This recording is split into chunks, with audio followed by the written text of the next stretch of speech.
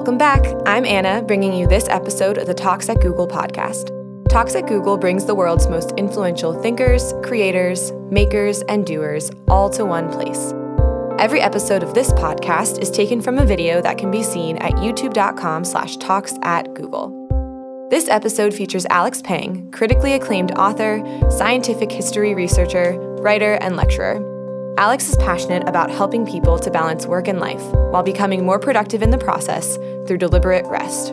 He is the author of a 3-book series on work optimization, which recognizes the value of rest in creative and prolific lives, blending science and history to understand how we can live and work better in the digital age.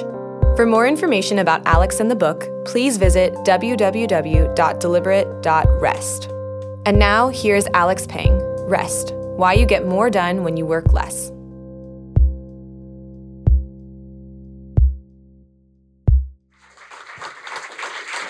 Well, thanks very much for having me, and thank you all for coming, especially during lunch. I guess the eye masks, if you get, sort of really out of it, will be sort of come in handy, but I hope not. So anyway. Yeah, hopefully we'll try to keep this as interactive and engaging as possible.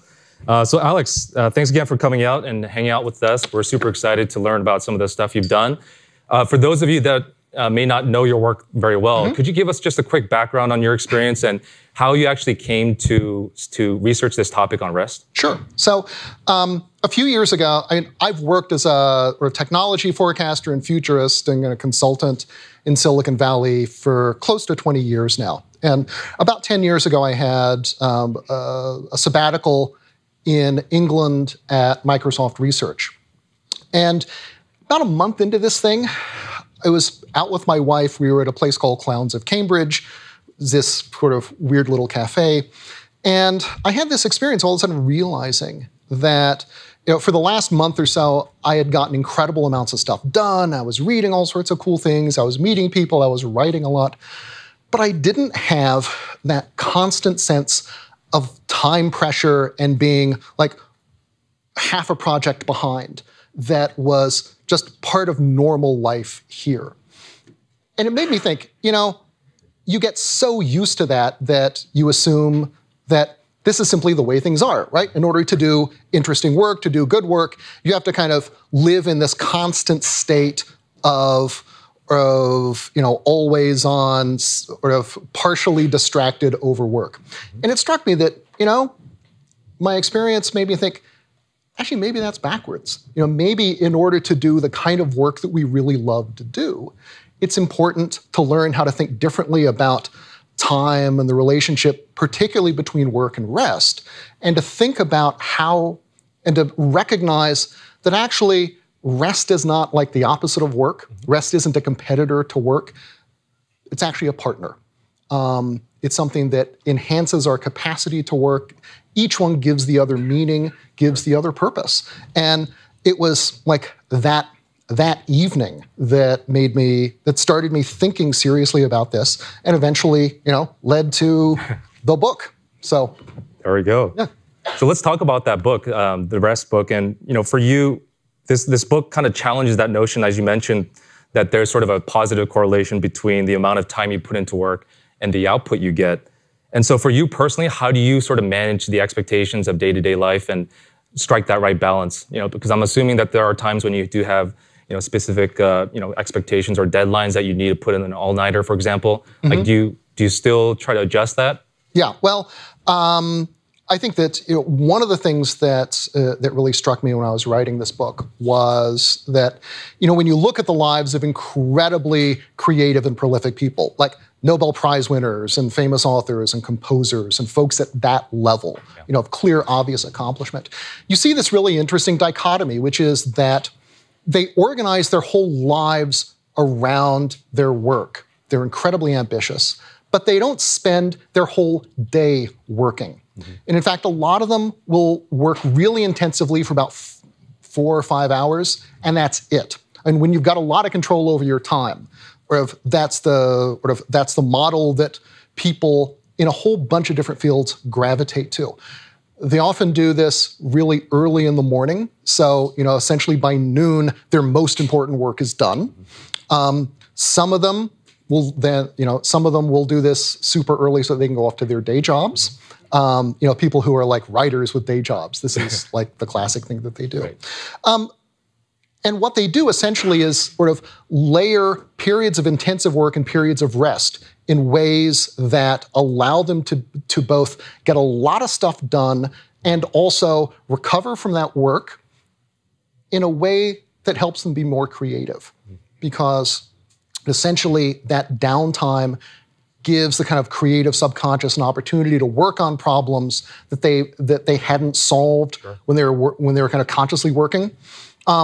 It is in a way a routinized, very systematic version of, I think, the experience that we've all had of work, of getting stuck on a problem and then going for a walk or going to get coffee and then realizing all of a sudden, wait a minute, here's the answer.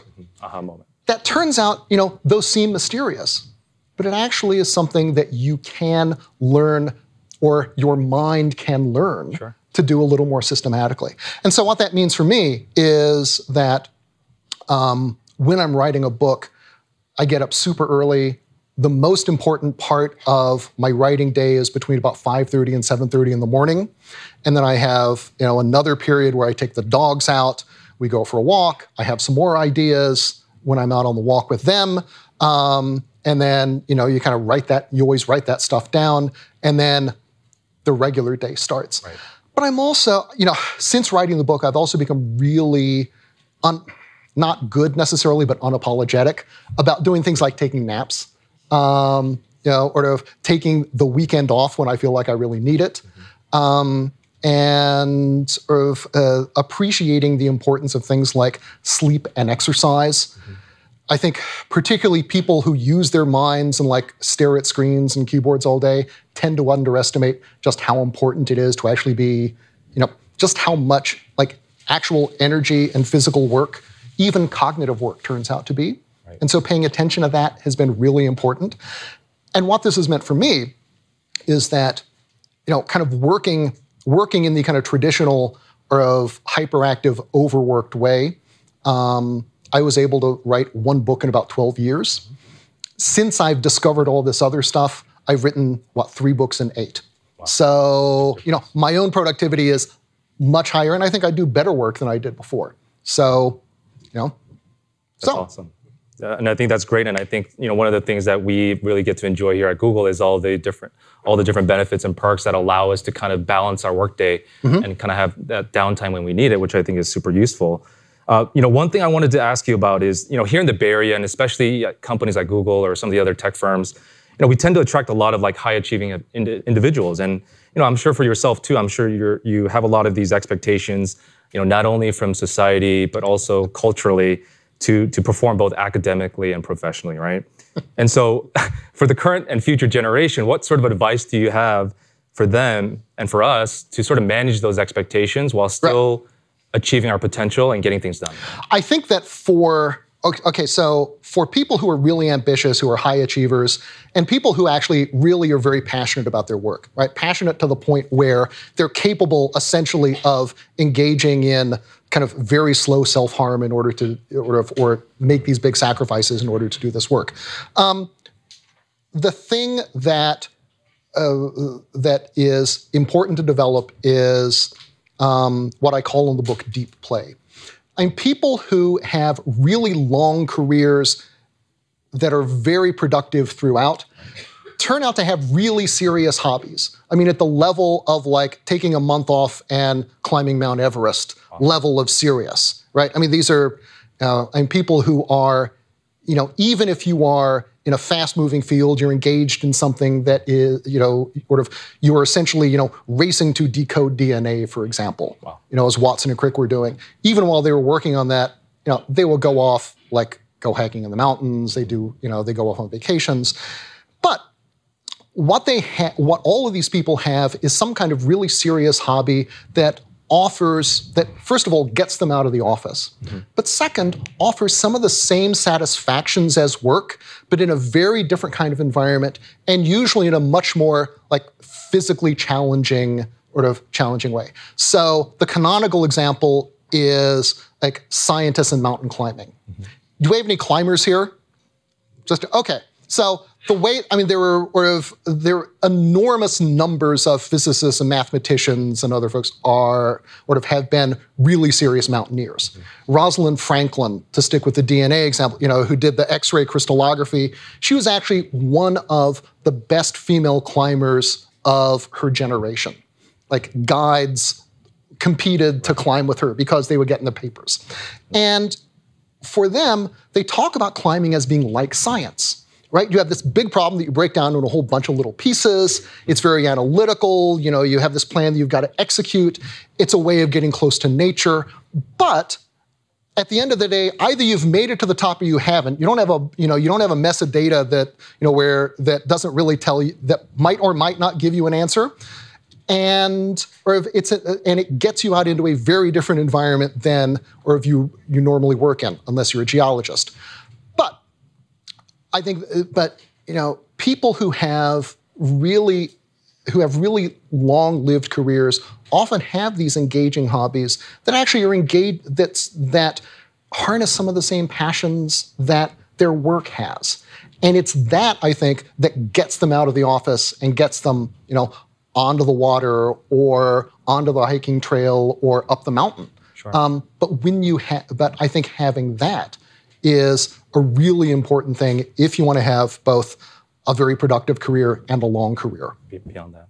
So for you personally, can you share some of your deep play examples and things that you do personally that really allows you to be effective in what you do? So, my deep plays, I do a lot of walking. Mm-hmm. Or day hikes, that sort of thing. We're in like the world capital of incredibly accessible, beautiful parks. So I take as much advantage of that as I can. I think that for me, a lot of the rest of it is a lot of the daily practice stuff, right?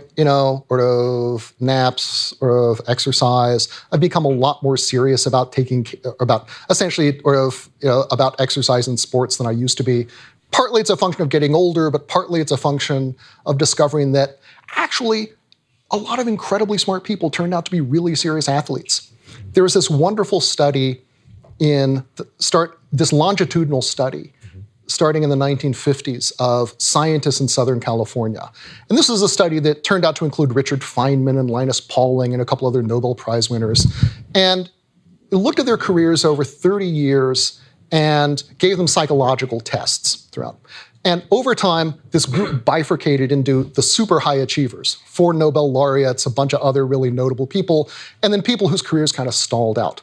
There were no psychological differences between them in terms of ambition level or other things. The only big difference was how much they exercised. And the high achievers tended to be a lot sportier, and they saw themselves as having time to do this, whereas the people who felt super time stressed and therefore gave up sports fell into the lower category. Interesting. Well, I wouldn't be surprised if we see an uptick in our utilization of our fitness centers and pods now. They're very nice. Go for it. Yeah, and they're free too. Yeah. So a lot of this advice that you kind of cover in this book seems to be, I don't want to say common sense, but they are pretty practical things that anyone can do, right? Mm-hmm. In your experience, has there been sort of a common mistake that a lot of people make consistently on their way to sort of implementing these strategies in their own daily life? Like, is there something that you've noticed? It is so much more common to go in the opposite direction, right? To undervalue rest than to overvalue it or to do it wrong. And I think that the single most important thing that people sometimes don't do enough of is really to actually take rest seriously, like seriously enough to make time for it in your life. Right?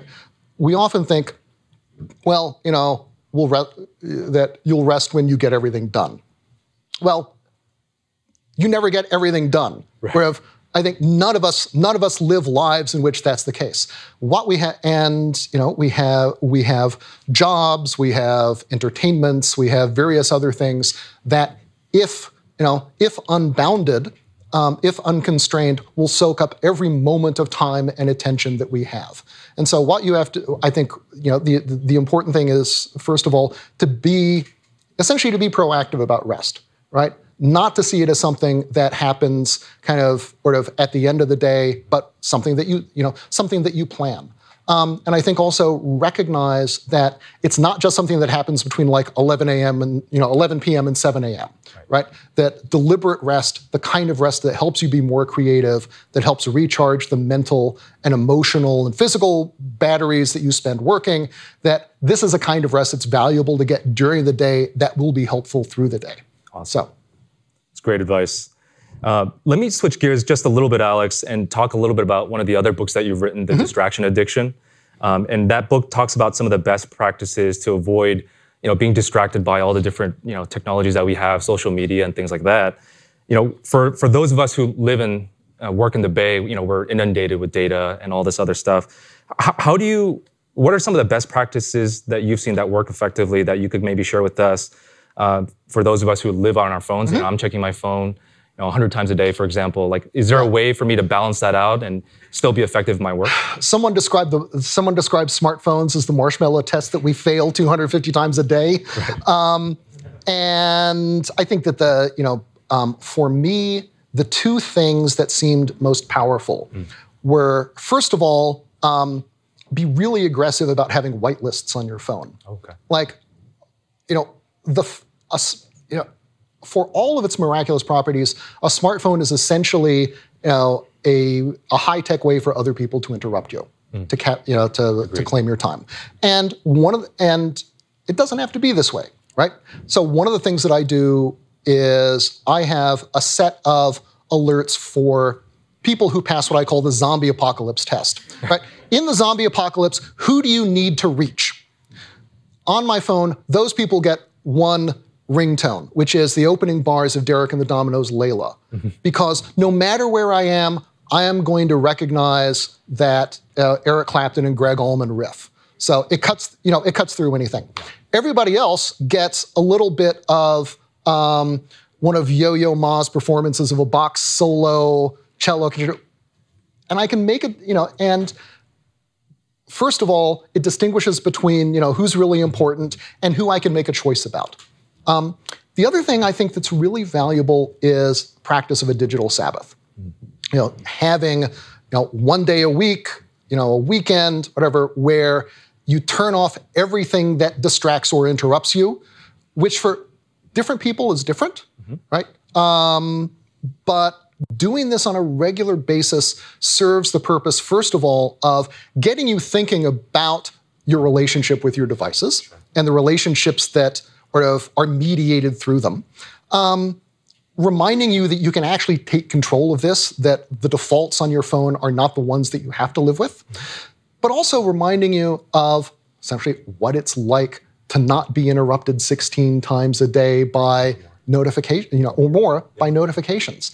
And so I think that that's a really useful discipline for, both for the technical reasons, but also because it gets you thinking about your relationships with your devices more generally and what you would like them to be like. Fantastic, yeah. No, I definitely need to get that on my phone for sure. Let's talk a little bit about sort of your history, coming up as an author.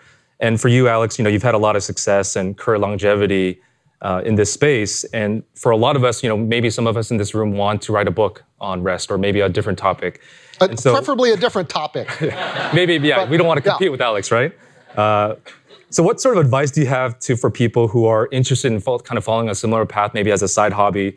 And then a follow-up to that is, as an Asian American also in this space, which I'm sure is also very competitive, what are some of the challenges that you face and overcome as an Asian American author? Okay, so first off, as an author, the most important advice is don't quit your day job.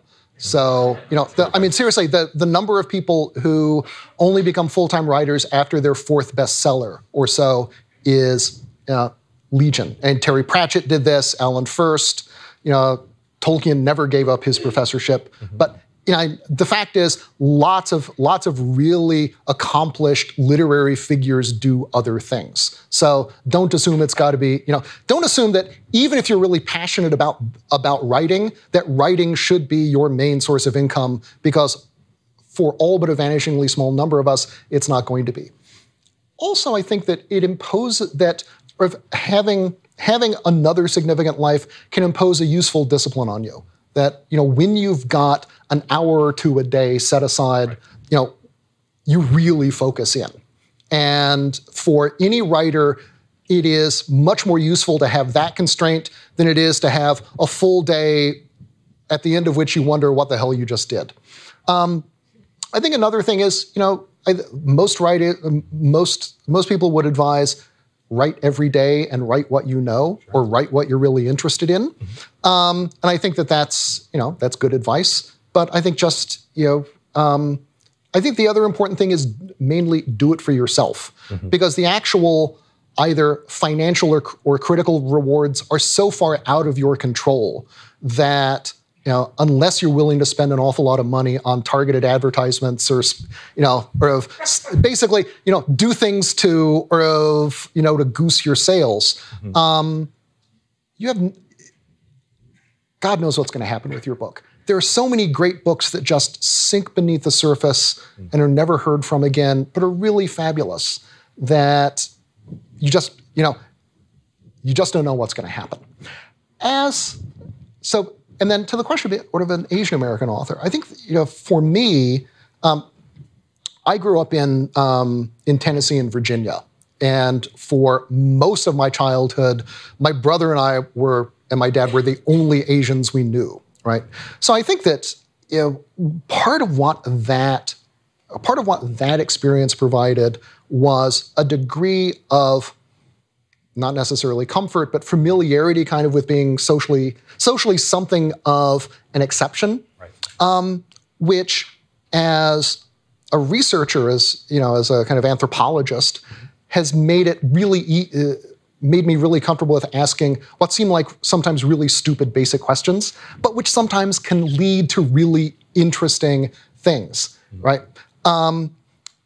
For the latest book, the one that I've just finished, it's also been important because it's meant I've got like friends and cousins in Korea who can translate stuff for me, who are able to like help me out when I was in Seoul, because it turns out Korea actually is a significant place where some of the action in the next book happens. So from a practical standpoint, that's turned out to be useful in a way that I hadn't expected when I started it. So it's a good example. Thanks for sharing that, Alex. One of the things I wanted to also ask you is regarding kind of your research methodology. And in your most recent book, one of the things that I found really helpful and sort of insightful is the fact that what constitutes good rest can be counterintuitive. For example, I think you mentioned some of the benefits of even serving, like, for example, in the military, as sort of a break from a civilian job, right? And so from your research that you've done in some of your previous works, what did you find to be sort of the most surprising discovery or insight that you didn't quite expect? Yeah, that military study was done in Israel, and it turns out that people who came back from reserve service exhibited many of the same psychological characteristics of like sort of refreshment away from work that people who went on vacation had. So what that turned researchers onto was that it wasn't time away from work, it was basically like psychic distance that was the really important thing, or what they now call detachment. That was one really important thing.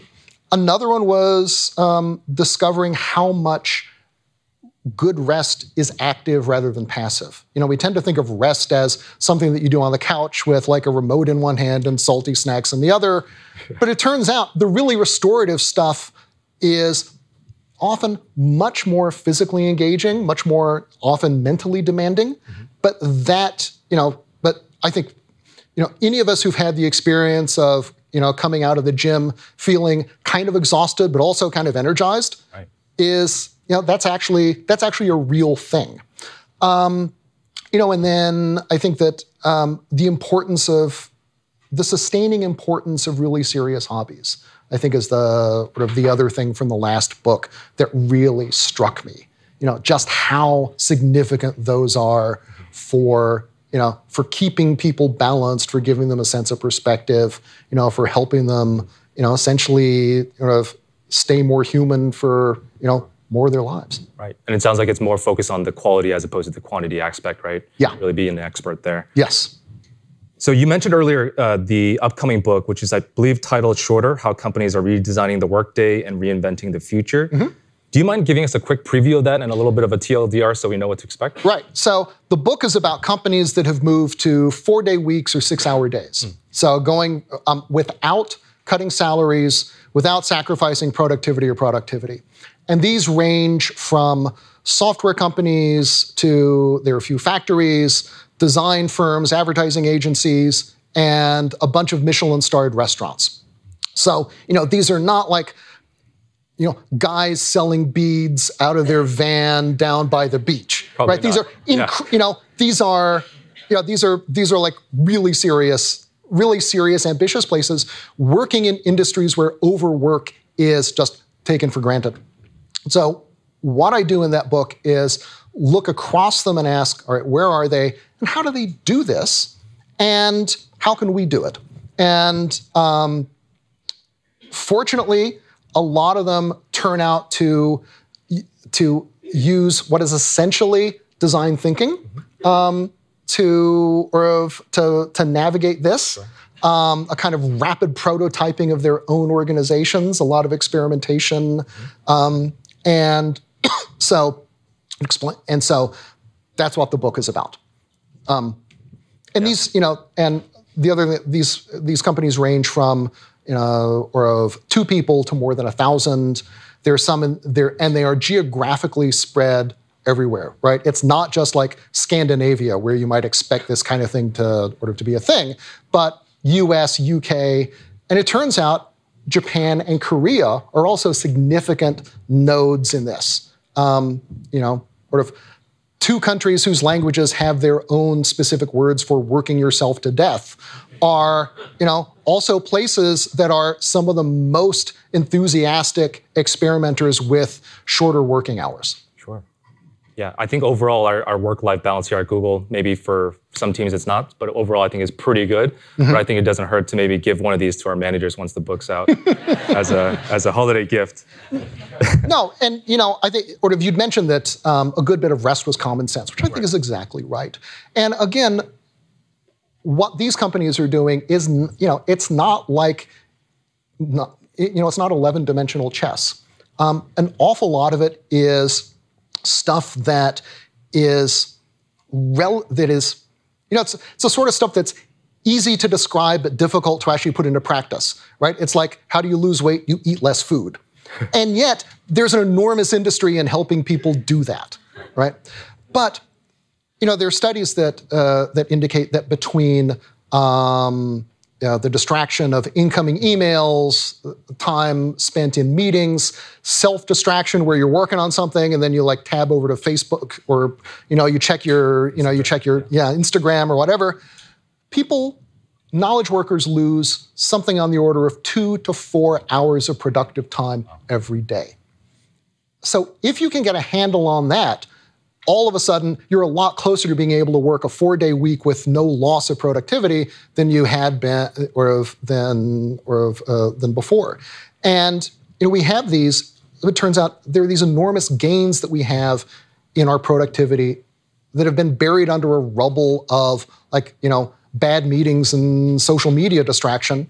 And if you can just clear that stuff away, then you can reclaim a whole bunch of time that currently is, that just feels like it just sort of evaporates. Yeah, no, couldn't agree with you more.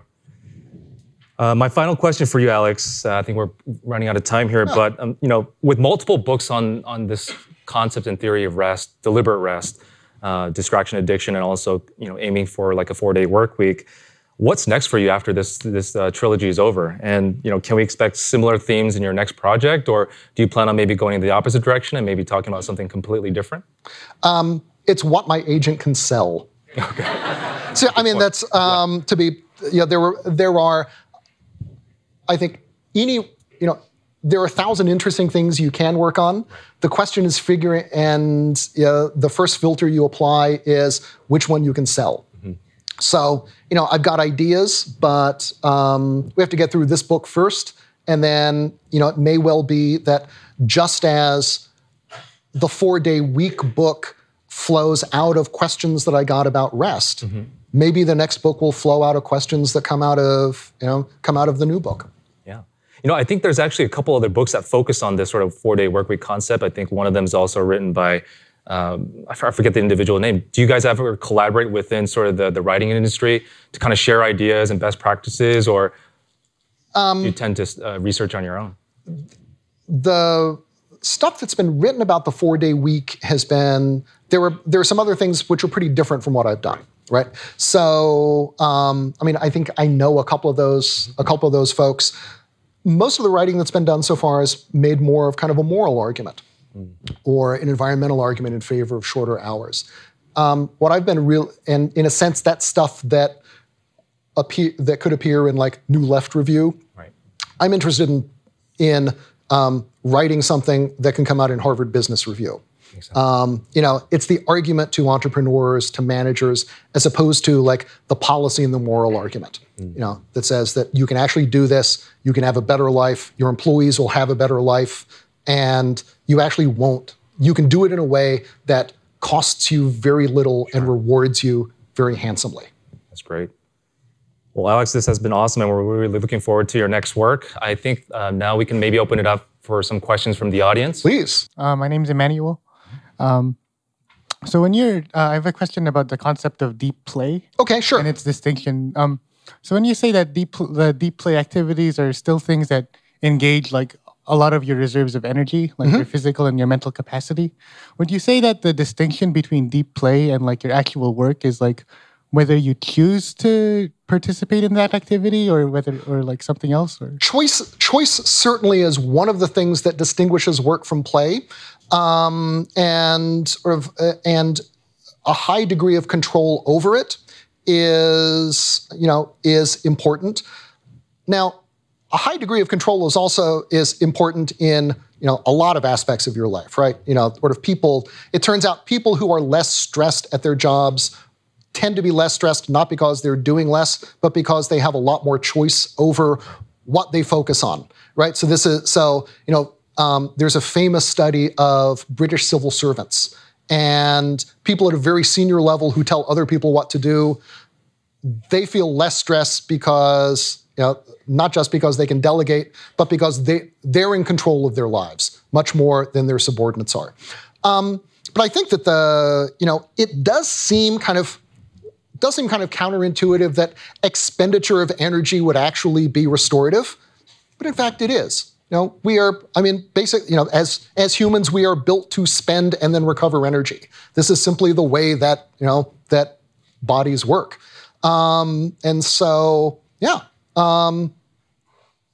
Accept it and go with it. So, thank you very much.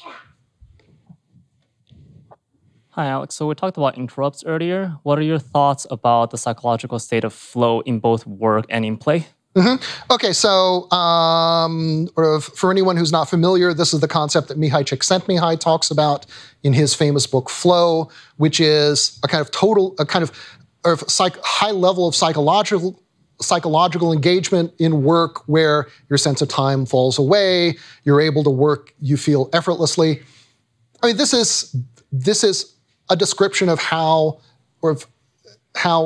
under ideal conditions you're living all the time, right? So I think it is, and I think in a sense, you could say that the people I talk about in rest are essentially seeking flow constantly, whether they are at the blackboard or in the laboratory, or whether they're out on the trail or out on the mountain. It is, in a sense, all about different varieties of flow, and if they don't feel that, they find something else. So yeah, but find it and stick with it. You'll have a better life. Thank you. Hi. So I feel like the main point that you share is the realization of how rest can really help your life to achieve this work-life balance. This question might be more about towards building habits. I feel like, one of the challenges is that realization, of course, but then the next challenge is how do I start changing this? How do I change my life to kind of get all of these benefits? We're all feeling like, I have so much work to do. How can I just go and rest now? And right. Like that. So would you have any, advice or approaches about how to go about this? Two things. I mean, first off, I think that that building the habit of rest is not significantly different from building any other kind of habit, in the sense that there's a certain amount of time it takes in order for habits to become somewhat more automatic. And it's really kind of getting over that point that is one significant thing. And then, the other important threshold is sort of coming back from time to time so that, if, for example, something throws off the habit, that you're able to return to it. The second thing that I would say about learning to rest well, though, is everybody who learns how to do it does it the hard way, by which I mean everybody who learns about the importance of deliberate rest does so after burning out, right?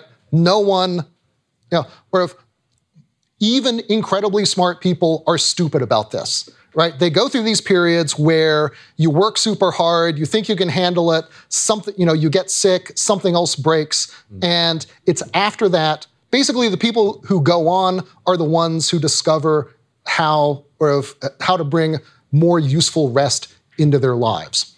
And so, I think that far from being pessimistic about this, I think that the message we ought to take away is that no matter what, it's never too late for you.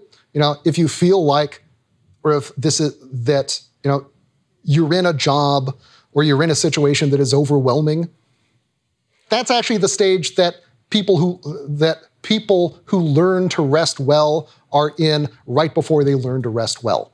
So, I think that is an important thing to take away. I'm going to read a question from the door here. Sure. This one says, if research repeatedly shows that productivity actually increases with more deliberate rest, why do ideas like 996 persist? In modern day, it can't be that business, startups, corporations, etc. don't know about the research. Right. They do know, but it is basically, cheaper to work people to death and get new ones. I mean, but essentially, when you are in a situation, okay, so 996 is what Jack Ma talks about, right, with Alibaba. And, basically, you remember there's the Indiana Jones movie where Indy's got Kate Capshaw and he's saying, give back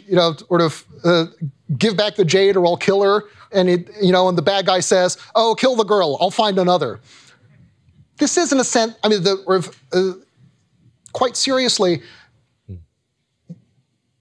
places like investment banks, or of big law firms, there's a whole segment of large companies that bring in large numbers of people with the expectation that either they'll go off to, get an MBA or do something else after a couple of years, or they'll burn out and you just get more of them.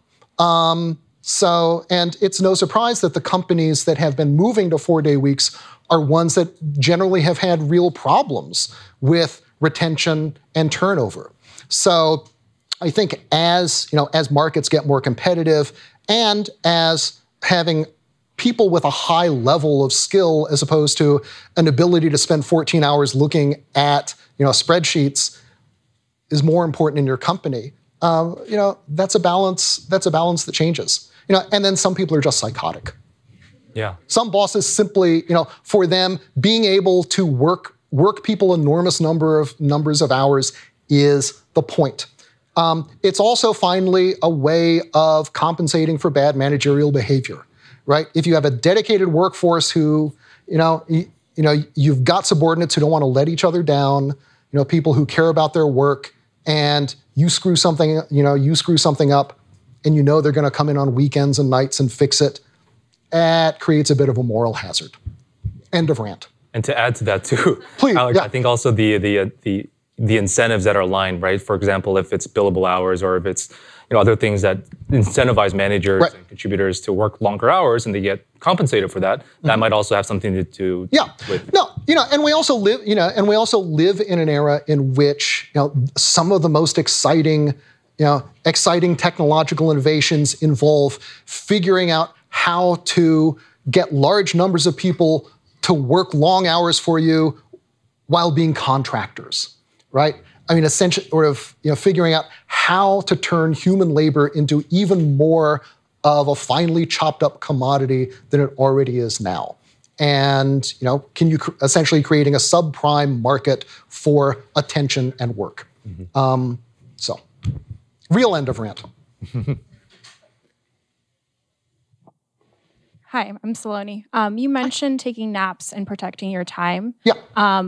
Could you share an experience where you are in practice doing that and you've interacted with someone who's not receptive to that space and how you handled it and how you can drive that cultural change? You know, so I have not personally encountered the challenge of convincing a manager that naps are worthwhile, fortunately. I think that there are, unfortunately, this is one of those things where there are some managers who are convincible by research, and there's now a substantial body of research about the benefits even of naps as short as 20 minutes, right? We're not talking about having to, sleep for 2 hours, right? 20 minutes offers a variety of psychological benefits, heightened awareness, alertness, et cetera.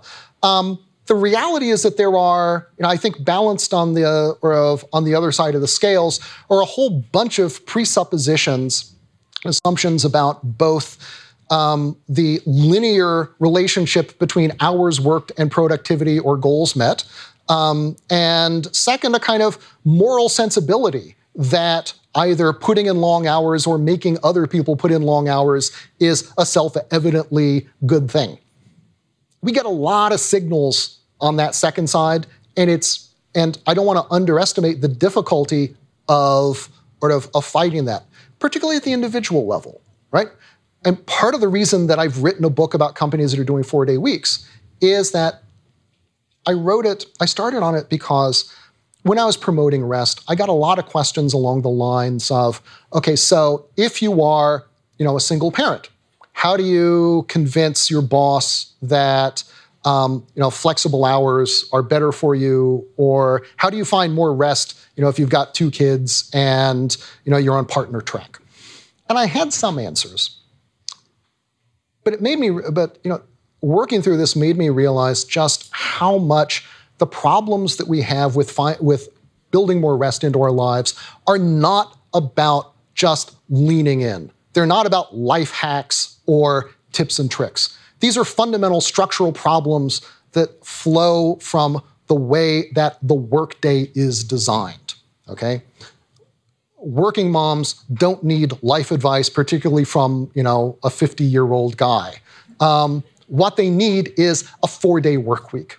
What we all need, and what is within our reach, are these kinds of basic structural changes in the way that work happens, the way that work is done, that turn out to bring all kinds of benefits both for individuals and for companies. And so I think, the last thing I would say is it's certainly worth trying to make this case, but the reality is we all deal with these big structural things that we're all going to have to solve together. So, it's, I think maybe, what would it be like? Organization as opposed to conviction is the, I don't know, we'll have to workshop that, but, Hi, my name is Serena, and my question is, what is your understanding on the work-life balance? Does it actually exist here in our culture? Because when I think about work-life balance, I think there is a pressure in maybe just the Bay Area that we want to also be productive in our life itself. There is this pressure that I feel like you want in your free time, you want to watch a podcast, you want to go to the gym, right. You want to keep learning, you want to read a book a week, all of these different things. And especially for a working mom, I assume that there's also this pressure. So what do you think, what is your perspective on the work-life balance? Maybe is it the work-rest balance and we're thinking about the work-life balance wrong and it should be deep play? Okay, so I think the fact that... Good question. Yeah, it's a great question. And I think the fact that we still struggle to figure out whether we should call it work-life balance or something else suggests that we don't really quite have our our arms quite around the problem. I think, first of all, that it is that, a lot of the research that I've seen indicates that in contrast to the way that the way that our kind of work-life defaults are set, which are to assume that, that these things all kind of munge into each other and that's okay. Actually, barriers are a good thing. Like firewalls between our working lives and our personal lives actually make us both better, more productive workers and give us happier personal lives. This is a challenging thing to work out for ourselves, partly because we carry our offices around in our pockets, partly because we have a lot of people who know that we carry our offices around in our pockets, and therefore believe that we should be reachable and accountable, at 11 o'clock at night. But I do think that, to the degree that it's possible, there are things that one can do personally. I mean, we talked about, digital Sabbaths and whitelists as one example. But again, I think that this is a great example of a problem that's actually a social problem, right? The problem is not that your phone is going off. The problem is that other people think they can command your time in this way. And one of the most remarkable things that I've seen in the companies that have been doing 4-day weeks is they all have a worry about what clients will say, right? Especially if they're consulting companies or they're advertising agencies, the big worry is, the Earth is going to spin off its axis and crash into the sun, and our clients are going to leave and go to Kantar or McKinsey or whoever. And what it turns out is that, I've interviewed 100 companies, and I have heard of exactly one case of a client saying, no, this won't work for us. It turns out what's far more common is either if you do the work, the clients are fine with however you do it, but a surprising number also say that, the fact that I know you're not going to call on Friday, the fact that you're taking a day off means I get a little pressure off as well. And that turns out to be something that they love. And so, it is, everyone is surprised by this, but I think it illustrates the way in which work-life balance is not just a matter, again, of personal stuff, but it is actually a big structural organizational problem that, that we need to solve at the collective and enterprise level as well. Thanks so much for an awesome presentation idea. I love it.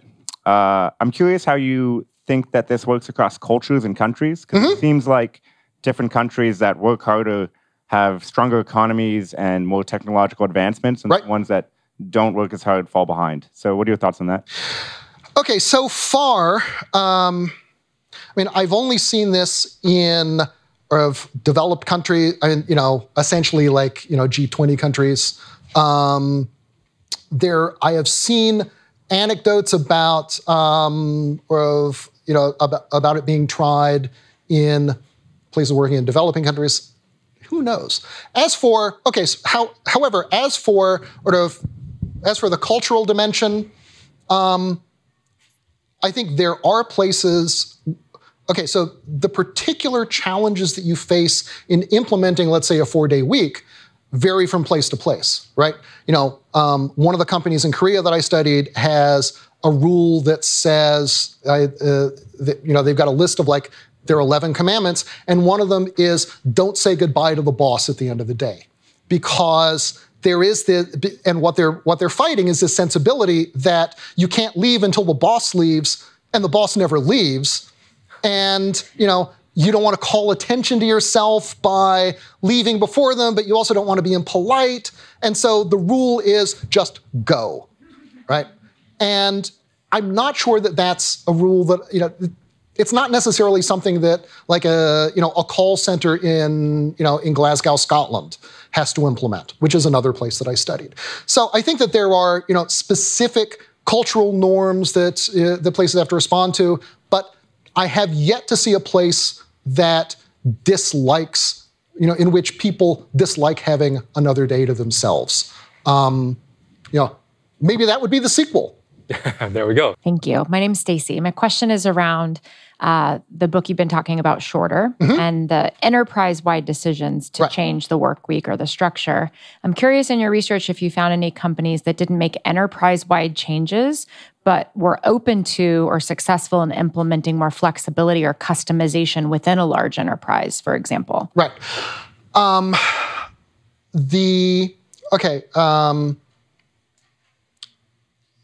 The answer is that all of the places that I've looked at have implemented shorter hours across the board. And partly partly a lot of them are smaller. Some of them have had experiences with flexible work schemes where either they offered flexible work and they thought not enough people took it, or people who should have been taking it didn't take it because they were worried about about career advancement, about all the things that anyone who's thought about going to flexible work would worry about, right? Also the fact that when you switch to this, you often end up working even harder because you want to prove to your boss that you're actually not just watching Days of Our Lives, and you don't want to let down the team, right? So it turns out to offer challenges that a 4-day week where everyone takes the same day off just does not, right? Everyone's on the same calendar. You don't have to worry about whether someone else is or isn't doing their work because, everyone's on the same schedule, right?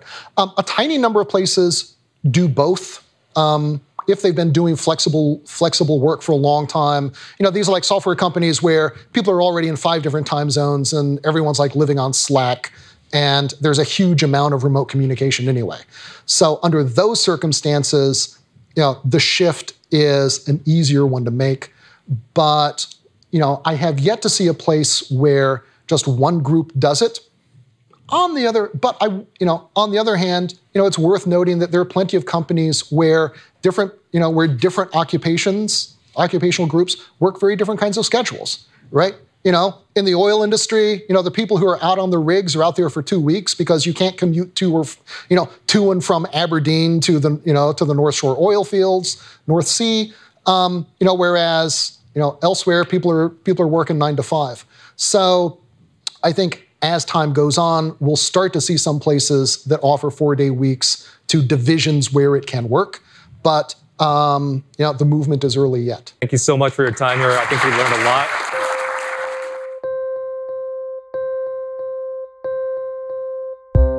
Thanks for listening. If you have any feedback about this or any other episode, we'd love to hear from you. You can visit g.co/talks@google/podcast feedback to leave your comments.